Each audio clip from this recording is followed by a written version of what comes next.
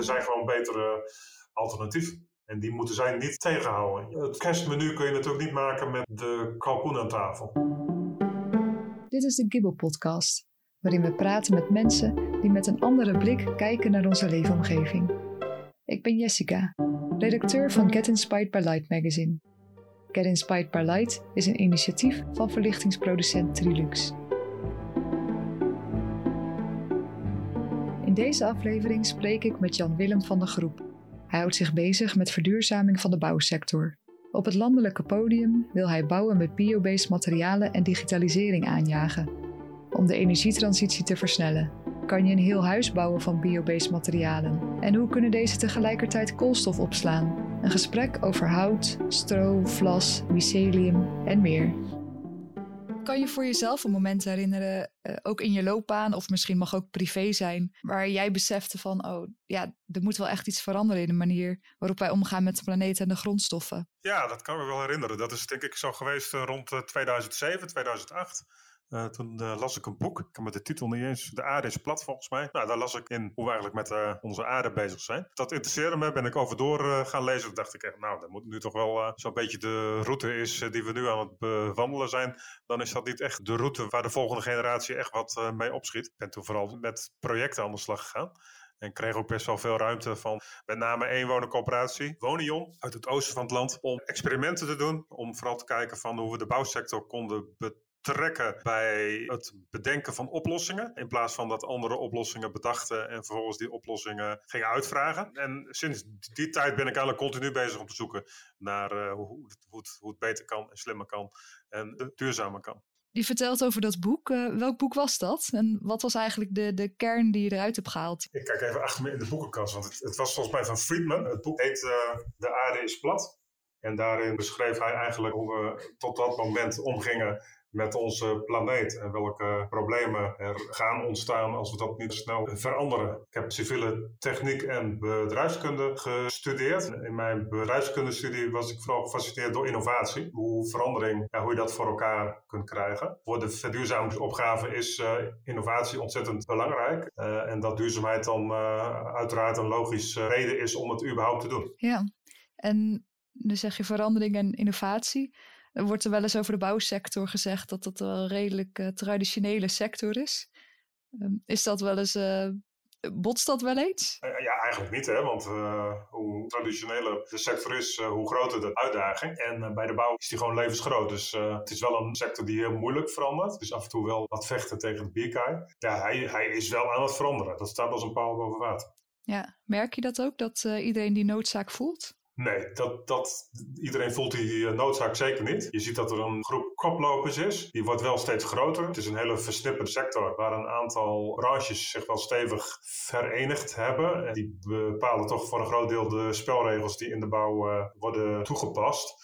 En daar hebben de koplopers wel last van. Ja, en wie zijn dan specifiek de koplopers en wie zijn de machthebbers, als je dat zo zegt? Ja, je ziet dat de innovatie vindt eigenlijk op 3 fronten plaats. Dat heeft te maken met enerzijds het proces. Hè? Dus wat we steeds meer zien zijn vormen van industrialisatie. Die industrialisatieslag die is echt nodig om goedkopere oplossingen te krijgen voor zowel nieuwbouw als renovatie. En anderzijds zie je ook dat er innovatie plaatsvindt op het gebied van materialen en producten en installatiesystemen. En de CO2-intensieve lobbyclubs, dat die vooral proberen om die verandering zo traag mogelijk te laten gaan. In de hoek van de metaal, van de beton, van de keramiek. Dus allemaal producten die heel traditioneel zijn voor de sector. En die weggedrukt worden als het gaat om de verduurzamingsopgave. Ja, daar wil ik later ook nog wel even op terugkomen. Allereerst als we gaan kijken naar die biobased materialen. Even kort uitgelegd over wat voor materialen hebben we het dan allemaal? Als we het over biobased bouwen hebben, dan denken de meesten gelijk aan hout. Dat is ook terecht. Hout is een product wat het meest als biobased materiaal wordt toegepast. Ook in de traditionele bouwpraktijk. Wat daar achteraan komt, dat zijn op dit moment een beetje niche-markten. Stro, hennep, vlas, dus allemaal teeltgewassen. Die zijn bezig aan een opmars. En wat daar dan vervolgens weer achteraan komt, dat zijn de reststromen uit de land- en tuinbouw. En dan heb ik het over afvalstromen zoals resten van tomatenplanten, paprika-stengels, dat soort producten. En ook die kun je in toenemende mate gebruiken als bouwmateriaal. Oké. Maar het gaat nog verder hoor. Ook bermgras wordt gebruikt. Daar kun je ook gewoon isolatiemateriaal van maken. Je zou eigenlijk kunnen zeggen dat alle biologisch materiaal eigenlijk, waar vezels en lignine en cellulose in zit, dat in principe geschikt is om bouwmateriaal van te maken. Ja, want dat zijn dan soort van de bouwstenen om materialen te maken? Ja, dat zijn de basisbouwstenen van biologische materialen. En van die basisbouwstenen kun je in principe heel veel maken, want het zijn biopolymeren. Polymeren kennen we van de chemie. Er is ook een opkomende markt voor biochemie en ook daar zullen die bouwstenen in toenemende mate worden gebruikt. Ja, en voor welke onderdelen van een huis zijn deze materialen geschikt? Kan je een compleet huis maken van alleen maar biobased materialen? Dus zonder staal, beton? Ja, het zou in principe wel kunnen. Je ziet het vooral bij wat kleinere huizen dat het helemaal in een biologisch materialen kan. De fundering is vaak lastiger. Dan zul je over het algemeen toch wel zien dat daar betonoplossingen gebruikt worden. Maar ook daar zie je wel inventiviteit. Hè? Dus het gebruik van stalen schroefpalen en vervolgens daar houten balken op en daar weer een houten vloer op. Ook dat is steeds meer gangbaar. Maar over het algemeen, als je het over seriematig, projectmatig hebt, dan zal nu op dit moment de fundering en de vloeren, de begane grondvloeren, over het algemeen nog wel van beton zijn. En in welke materialen zie jij de meeste potentie? Ja, en ik heb niet echt een voorkeurmateriaal. Ik denk dat voor constructie zal het vooral hout zijn. Constructie zie je dat in toenemende mate CLT wordt gebruikt. Dat is cross-laminated timber. Dat zijn dikke houten platen waar je complete wanden van kunt maken. Voor de gevels zie je dat in toenemende mate houtskeletbouwwandjes worden gebruikt. En in die houtskeletbouwwanden die worden vervolgens weer afgevuld met biologisch isolatiemateriaal. Je ziet dat plaatmaterialen natuurlijk van biobased grondstoffen gemaakt kunnen worden. En een nogal opkomende markt is de biocomposietmaterialen. Ja, dat is eigenlijk een ontwikkeling waarbij vooral wordt gekeken naar het opwaarderen van de levensduur. Wat ik zelf het allerleukste vind op dit moment is de ontwikkeling van mycelium. Dat is hergebruik van restmaterialen die vermalen worden en vervolgens worden daar sporen van een paddenstoelachtige plant, een schimmel aan toegevoegd. Dat vormt dan een mycelium. Dus die wortels die groeien eigenlijk helemaal door bioreststroom heen als een soort substraat. En dat vormt dan plaat. Daar kun je een plaat van maken of daar kun je allerhande vormen toepassen. Je kunt dat materiaal ook in een mal stoppen. Dan ga je een poosje wachten en als je het dan uit die mal haalt, dan heb je gewoon een compleet product wat 100% plantaardig is. Met eigenschappen die ook nog eens zijn te vergelijken met heel veel isolatiematerialen. Ontzettend kansrijk voor de bouwsector. Ja. En heb je een project in Nederland, of mag ook in het buitenland trouwens, maar wat echt exemplarisch is voor, dit is echt de toekomst van bouwen met biobased materialen? Er zijn op dit moment in Nederland een groot aantal projecten bezig, ook hoogbouw. We hebben in Amsterdam het project Hout. Het is echt een zeer ambitieus project waar vrijwel geheel in hout wordt gebouwd. De meeste woningen die echt een hoge mate van biobased hebben, dat zijn op dit moment woningen van particulieren. Het enige wat we zien is dat er gewoon steeds meer kan en ook steeds meer wordt gedaan en dat het ook steeds betaalbaarder wordt om te doen. En dat laatste niet in de laatste plaats, omdat de prijs van traditionele bouwmaterialen op dit moment ontzettend stijgt. Dus het alternatief wordt nu ook makkelijker toepasbaar. Ja, dat is wel een mooi bruggetje naar mijn volgende vraag. Want het aandeel van biobased materialen is nu nog erg klein. Ik las ergens van hout 2% en overige materialen 0,1%. Heeft dat bijvoorbeeld ook te maken met de prijs? Misschien omdat het dus nog niet in grote aantallen verbouwd wordt of beschikbaar is, dat die hoger lag dan traditionele materialen? Of? Het aandeel hout, die 2% is al in combinatie met de grondweg- en waterbouw. Dus als je puur kijkt naar de woningbouw, dan is het aandeel hout wel wat groter. Omdat met name alle daken per definitie bijna in hout worden gemaakt. Ik denk dat schaal, dus het opschalen, dat is super belangrijk. Daardoor dalen ook de prijzen. En daar is ook die industrialisatie speelt daarin weer een belangrijke rol. Maar ik denk dat er andere redenen zijn dan puur de prijs. Ik denk dat het vooral ook de onbekendheid is, de wet en regelgeving die helemaal niet goed aansluit, de bouwpraktijk, de keuzes die toch gauw gemaakt worden omdat men bang is dat iets nieuws toch in de toekomst weer tot problemen leidt. Hè? Dus in de bouw kies je toch snel datgene wat je kent.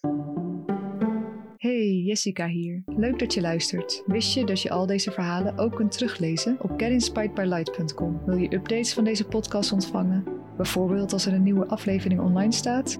Klik dan op die volgknop in je audio-app. En een goede waardering helpt natuurlijk altijd. Veel plezier verder met luisteren naar dit gesprek. En als dat aandeel van biobased materialen zo snel mogelijk groter zou moeten worden, hoe zou dat gebeuren? Aan de houtkant hebben we echt voldoende hout beschikbaar. En dan niet zozeer in Nederland, maar dat komt vooral uit Scandinavië en de Baltische Staten. Dat is één belangrijk ding om te weten. De andere is dat biobased teeltgewassen. Dus dan hebben we het over hennep en stro en vlas, lisdodden. Dus allemaal gewassen die groeien op landbouwgrond. Ja, daar ligt natuurlijk ook een enorme kans voor boeren die gedwongen door stikstofregels in de toekomst op zoek moeten naar een ander verdienmodel. Op dit moment wordt er heel veel landbouwgrond gebruikt als vierkante meters voor veevoer. Als de veestapel afneemt, dan komt er feitelijk landbouwgrond beschikbaar. Wij hebben uitgerekend dat als je puur even kijkt, stel je voor dat je hennep zou gebruiken als bouwmateriaal, sec, dus alleen maar hennep, dan heb je ongeveer de omvang van de gemeente als koevodden nodig, 30.000 hectare, om 40.000 huizen te bouwen. Hoe is dat in vergelijking met een traditionele bouwmateriaal?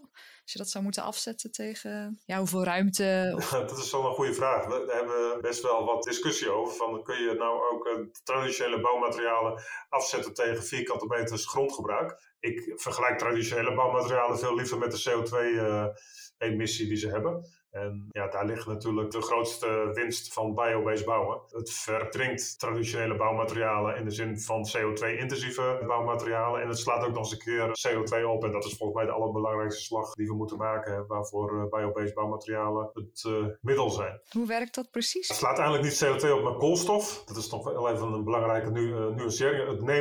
Planten nemen CO2 op. Die CO2 die wordt dan gescheiden, de zuurstof komt weer vrij en de koolstof die wordt opgeslagen. Die koolstof, dat is eigenlijk dat is een beetje de basisbouwsteen van heel het bestaan. Diezelfde koolstof die halen we ook uit olie en gas en die zit dan opgeslagen in zo'n levende plant. Als je die vervolgens gaat oogsten, dan blijft die koolstof gewoon opgeslagen. Maak je er een bouwmateriaal van, dan zal die koolstof opgeslagen blijven in het bouwmateriaal. En over 75 jaar ga je het bouwmateriaal weer hergebruiken en dan wordt het weer een nieuw bouwmateriaal of het wordt onderdeel van die biochemie waar ik het net over had. Dus we kunnen heel veel CO2 uit de lucht halen en opslaan in biobouwmaterialen. Ja, dat is wel interessant, want nu zijn ze geloof ik ook in Nederland onder de Noordzee grote opslagen van CO2 aan het doen, maar dit klinkt dan toch als een soort win-win-win situatie. Je pakt huizenmarkt schaarste crisis aan.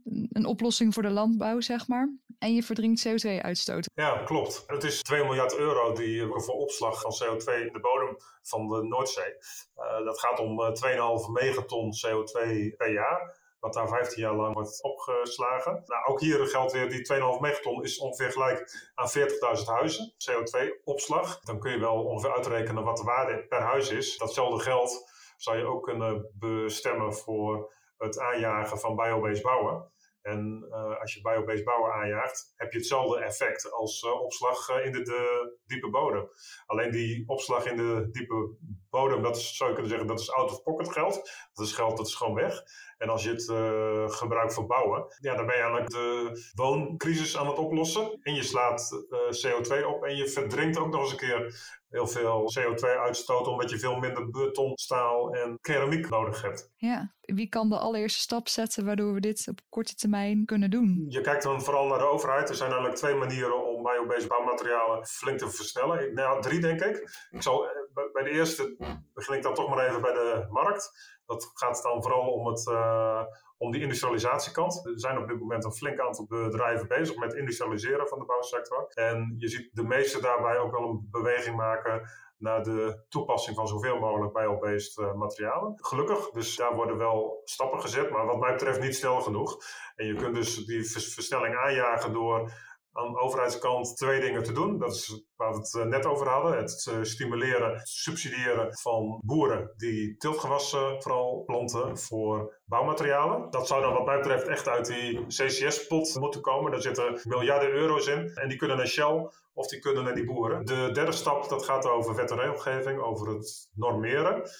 En dan vooral het normeren van de milieulast van gebouwen. Dat is eigenlijk geregeld in het bouwbesluit. En in het bouwbesluit, daar wordt verwezen naar een instrument dat heet de MPG, Milieuprestatie Gebouwen. En met die Milieuprestatie Gebouwen kan de overheid eigenlijk aan een knop draaien, waardoor het voor de sector onontkoombaar wordt om biobased te bouwen. Hè. Dus als je die norm opschroeft, ja, dan hebben de traditionele bouwmaterialen eigenlijk geen antwoord. Want die kunnen op een gegeven ogenblik gewoon niet meer voldoen aan die eis. Daar valt heel veel over te zeggen, want dat MPG-instrument is eigenlijk ongeschikt om nu aan het knopje te draaien. Dus het eerste wat de overheid moet doen is zorgen dat biobased bouwmaterialen op een goede manier doorgerekend worden in die MPG. En de tweede is vervolgens dat ze veel sneller dan gepland die MPG-norm gaan aanpassen. Hij is nu 1, hè, dus een MPG van 1 moet je op dit moment halen. Die wordt per 1 juli aangescherpt naar 0,8.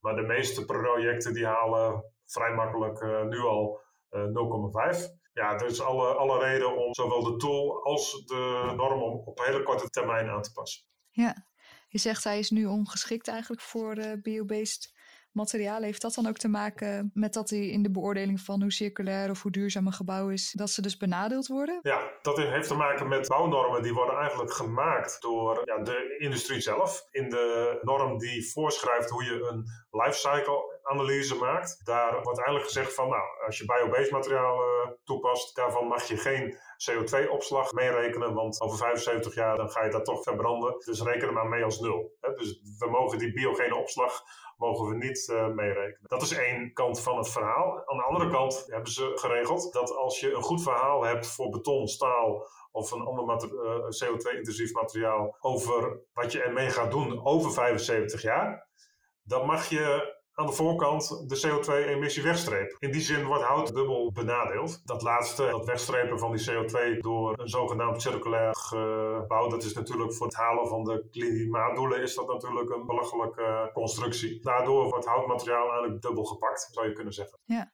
En welke rol spelen producenten van traditionele materialen hier dan in? Nou ja, zij zijn commissies, hè, dus dat zijn beroepslobbyisten. En die zitten natuurlijk in iedere commissie waar ze enige invloed kunnen uitoefenen op beleid. En dat is natuurlijk ook logisch. Als je die ruimte krijgt, dan ga je die natuurlijk ook gewoon pakken. Ik denk dat we met die hele praktijk moeten stoppen. Omdat de klimaatdoelen, de klimaatbudgetten, hè, dus binnen de klimaatbudgetten van 1,5 graad Parijs blijven. Dat kan gewoon nooit met de gevestigde orde. Je kunt gewoon uitrekenen dat met al die inspanningen die zij doen, dat we nooit die klimaatdoelen gaan halen. En er zijn gewoon betere alternatieven. En die moeten zij niet tegenhouden. Het kerstmenu kun je natuurlijk niet maken met de kalkoen aan tafel.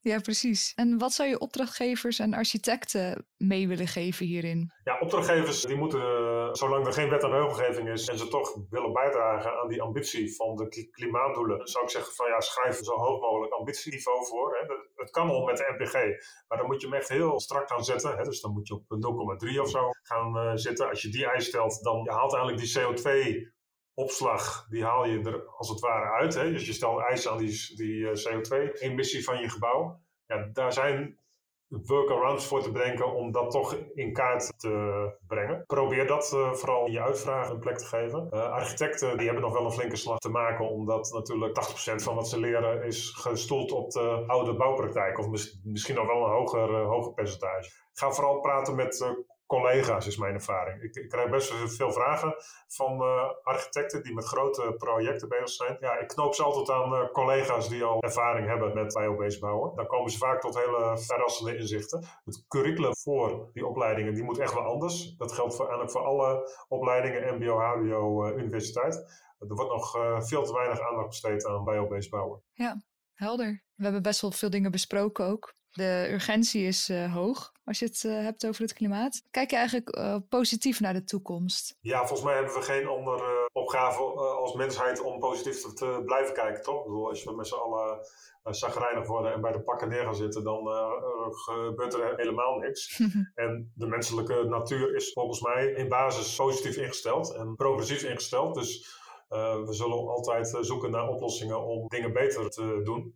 Alleen is op dit moment het collectief nog niet echt in staat om te begrijpen wat de zorgen van de toekomst zijn. Ik denk dat als we die zorgen goed in beeld hebben, dat we er ons geen zorgen over hoeven te maken. Want op dat moment gaan we er met z'n allen aan werken. Wellicht is het juist een opgave om ons wat meer zorgen te maken. Ja, dat is mooi gezegd. Nou, hartstikke bedankt voor dit gesprek. Ja. Ik vond dat je het heel helder uitlegde ook. Nou, fijn. Dank daarvoor. Graag gedaan. Ik vond het leuk. Dit was de Gibbel podcast met Jan Willem van de Groep. Wil je meer lezen over Jan Willem en zijn missie? Lees dan het interview op getinspiredbylight.com. In de volgende aflevering spreek ik met Mud Jeans oprichter Bert van Son.